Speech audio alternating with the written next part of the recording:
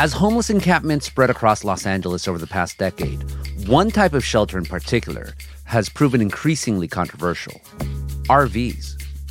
425 of these RVs lie within a 6-mile radius, and 10% of them are on LA City land. The other 90% fall within unincorporated LA County, which makes solving this crisis even more challenging. Although they're more stable than a tent or a tarp, homeowners accuse RV owners of taking up parking spaces. Environmental activists accuse them of polluting the environment. City workers ticket them for not moving, all while some residents push politicians and cops to enforce laws that would eliminate these RV encampments altogether. Me and all my community want swift removal of the RVs from the wetlands. We've waited, and the same number of vehicles are there. One of the main issues is that living in an RV can be especially dangerous to the people who live in them. However, despite the many conversations around RV encampments, the people who actually live in them find RVs to be reliable shelters and embrace the encampments as a community of their own.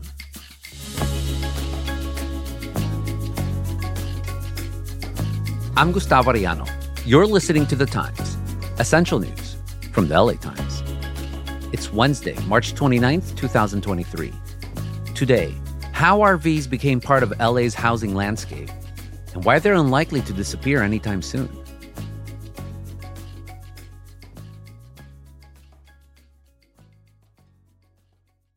Covering all this is LA Times columnist Erica D. Smith. Erica, welcome as always to The Times. Thanks for having me back. So RV encampments are all around Los Angeles, but you recently wrote a column about a specific one, about people living on a stretch of Jefferson Boulevard near the Bayona wetlands, which are near LAX. What made you write about this particular area? Well, this is an area that I've noticed because it's not too far from where I live. And this is probably my third or fourth time writing about it. I've been tracking what's going on there since the pandemic started. And, more recently, I noticed there was a fire that happened over there. I woke up one morning to helicopters overhead and police sirens and ambulance sirens. And then I came to find out that there was a fire over there. An RV had caught fire. A man had died, one Woody Akitas. And I didn't know him, but I knew a number of his friends, including Wendy Lockett, who I talked to several times before. And I also talked to his girlfriend, Melissa Grady. What were they saying about who Woody was, what happened, what had been going on? Yeah, so Wendy and Melissa were the people that I talked to the most. And, they knew him really well. They said he was a Hot Wheels collector. I guess he had something like hundreds of Hot Wheels in his RV. But he originally was from somewhere in the valley, and he'd been out there for a couple of years. He was actually one of the longest running tenants of that encampment. And he was apparently a nice guy. He was basically like if you want to say, mayor of this place. I'm the sheriff and he was the mayor, I guess, for lack of better terminology. He was very diplomatic and knew how to handle stuff. He was always a voice of reason. And basically one night or one morning, they woke up to flames. Melissa ran outside. Woody ran outside with her. For some reason, he went back in. And, Wendy and several others tried to get to him, and they just couldn't. I went to go yell for a fire extinguisher, and he turned right around and went back in.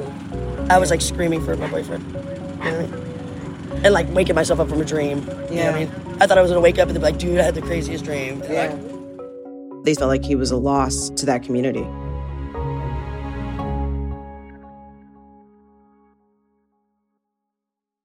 Yeah, anytime you have a death, that's always going to get a lot of attention, but it also brought a lot of focus to the issue overall on RV encampments in Los Angeles, and most of the attention has been negative. So what are the issues around them? Yeah, I think that the biggest issue is how unsafe they are. I think both to the tenants of those encampments and to the neighborhoods around there. I mean, reality is most of the RVs are mostly uninhabitable. They're dilapidated.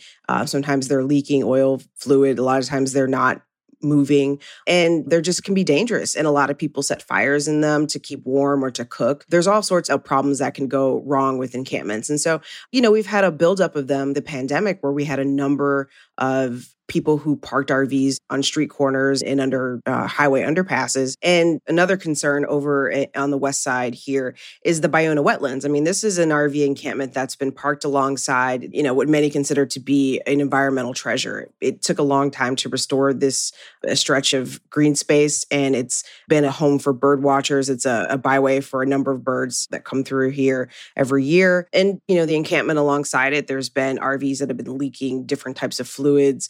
There's been people camping actually in the wetlands. There's been people cutting down trees, people using the area as a toilet, and some other nasty things like that. And this fire is just one more thing. I mean, this fire happened right before the rainstorms we had. So a lot of the debris and a lot of the nastiness washed right into the wetlands before the city could tow the RV away. So it's just one of many, many concerns that has added to the issues over in RV encampments.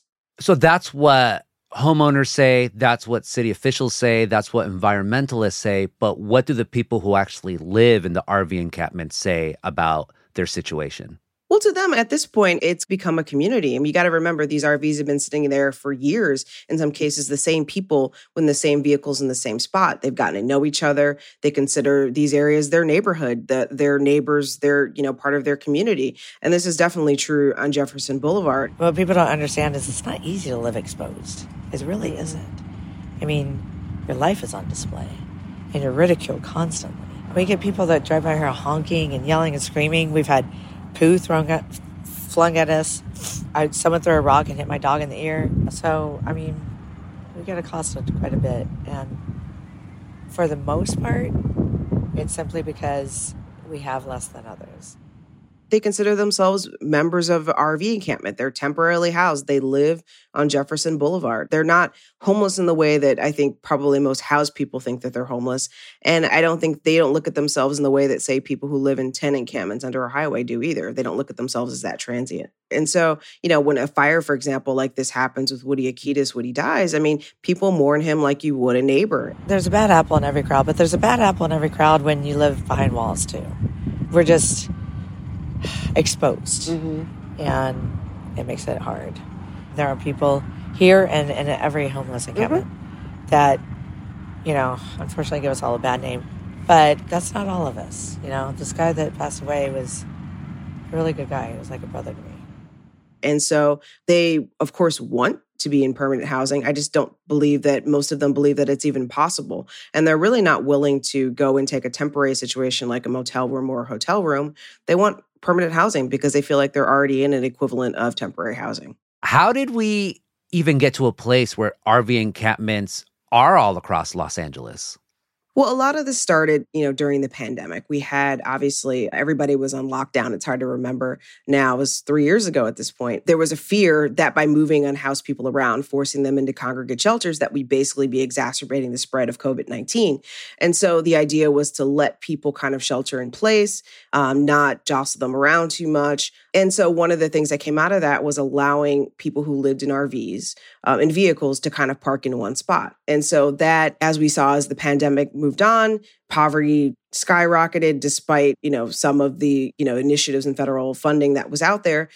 We saw an increase in homelessness to an extent. And we had people living in RVs. We had people living in vehicles, and they stayed there. And so now people came back outside after a year and a half of being in their houses, and they noticed that there were RVs parked on their block or there were vehicles parked on their block.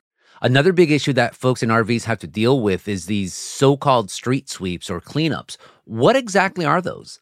Well, there's a couple different versions of it, but in the most general terms, it's basically when outreach workers, city officials go out and they basically clean up all the trash, all the debris around an encampment. A lot of times they will sometimes trash tents and other belongings, depending, if you ask advocates, they'll say they'll do that all the time, but basically try to clear an encampment and get people away, move them away, put them in hotels, move them another block. But there's different versions of them, but that generally is the most accepted probably definition. There's been a series of them over the last couple of years, but they've kind of intensified in the last year since Councilwoman Tracy Park took office, replacing Mike Bonin. So, she says there's really no real consistency from it. Sometimes they come out and they say, okay, everybody has to be gone in a week. Other times they come out and they don't give a deadline.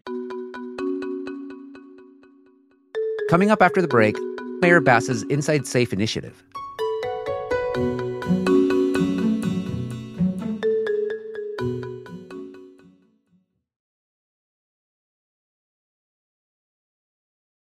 So these RV encampments and the focus on them is happening as LA Mayor Karen Bass is still rolling out her plan that she promised on the campaign to get unhoused people into permanent housing. So what's the latest there? So just recently, the mayor announced that she expects to get about 4,000 people into housing in their first 100 days in office, which is approaching rapidly. Only about 1,000 of those are under her Inside Safe initiative, which is the thing that she's talked so much about since taking office. My Inside Safe executive directive and initiative represents a citywide, proactive, housing-led strategy to bring people inside from tents and encampments for good and to prevent encampments from returning. But still, 1,000 is a big number. It's a bigger number than it seems like we feel like we had in the last few years.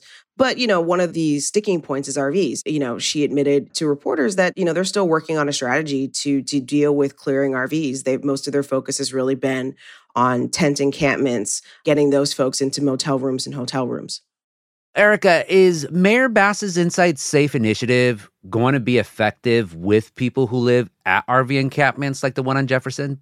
Well, it was interesting. When I spoke to the mayor before writing this column, she actually confessed that they had looked at Jefferson Boulevard as one of what was hoping to be the initial site of Inside Safe to get people in. But then they ran into a number of problems, among them finding places to put the RVs. They thought they had identified a lot near LAX, which is only a few miles from the encampment, but found out that it was going to cost hundreds of thousands or close to $1 million to store these RVs, which is an astronomical figure. And so their question really became, do we spend this money on parking RVs for people, or do we use that money and get people in tent encampments off the street and into motels? And they chose to do that. And that, in some ways, that money was what was put towards Venice and clearing one of the earliest encampments back in January.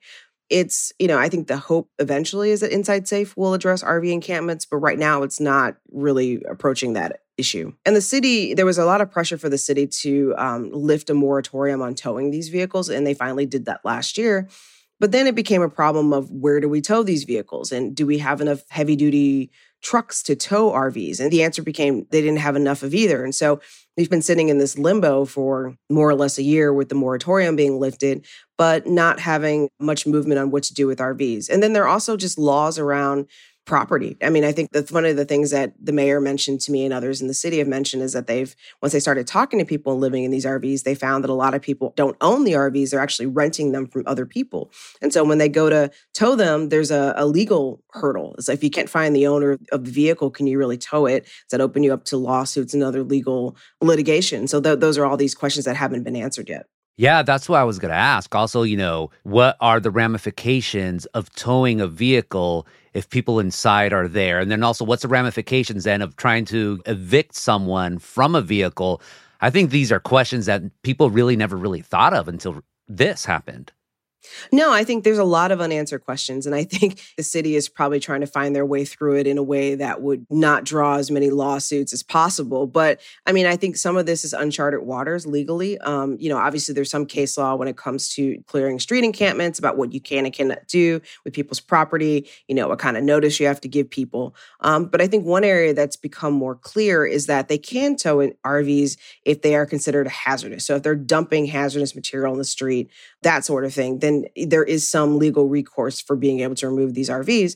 That said, the issue of the vehicles to actually tow the RVs and actually where to put them is still an issue. So I think a lot of times we have vehicles that probably do need to be towed and probably can need to be towed because they're leaking some sort of hazardous material, but they haven't been towed. Like even the RV that Woody died in, it took them at least 4 to 5 days to tow it away from my count, looking over there. Wow. More after the break.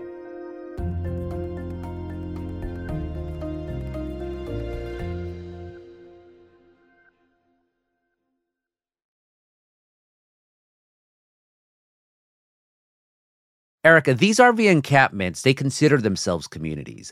And city officials, they know that you can't have RV encampments like this, but they also don't want the negative optics of just breaking them up like that. So have city officials tried any way to at least ameliorate the situation, maybe put nearby public restrooms? You mentioned earlier parking lots, but what other efforts have they done? Yes, I mean, at the Jefferson encampment, for example, there's been a porta potty out there for quite some time, and they put a dumpster out there probably about a year and a half ago, and so that I think in some ways has helped. But then you have a porta potty and you have to empty it. Then you have a dumpster and you have to empty it, and most of the time, that dumpster is overflowing. The porta potty, I wouldn't get anywhere near it if I hadn't had to. So, I mean, I think there's ways to mitigate it, and I think it's better that there's a dumpster there, and it's better that there's a porta potty there than not. But, there's been some attempts, and I know that's the case at other RV encampments around the city too, particularly some of the larger ones.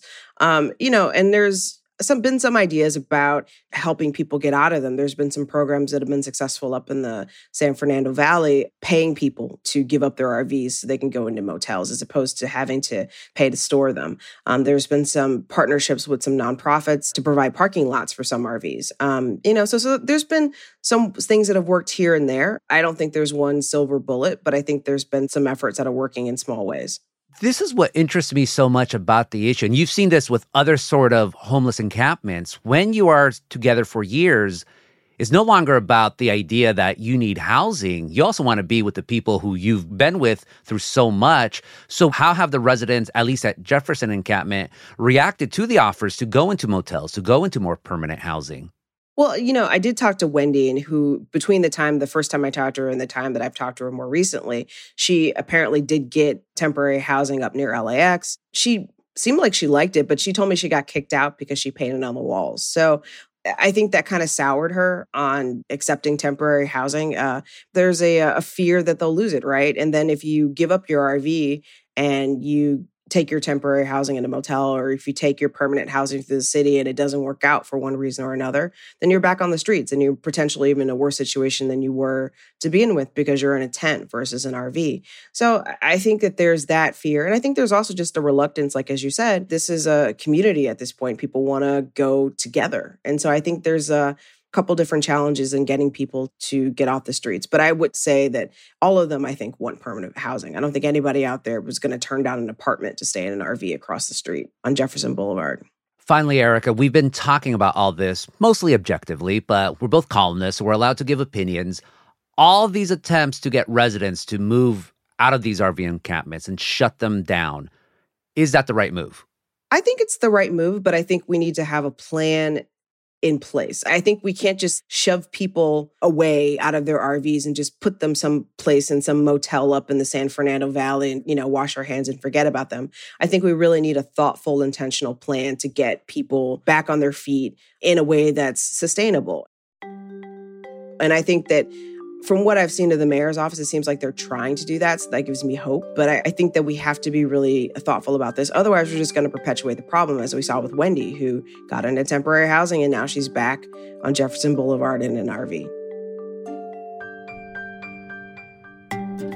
Erica, thank you so much for this conversation. Thanks for having me on.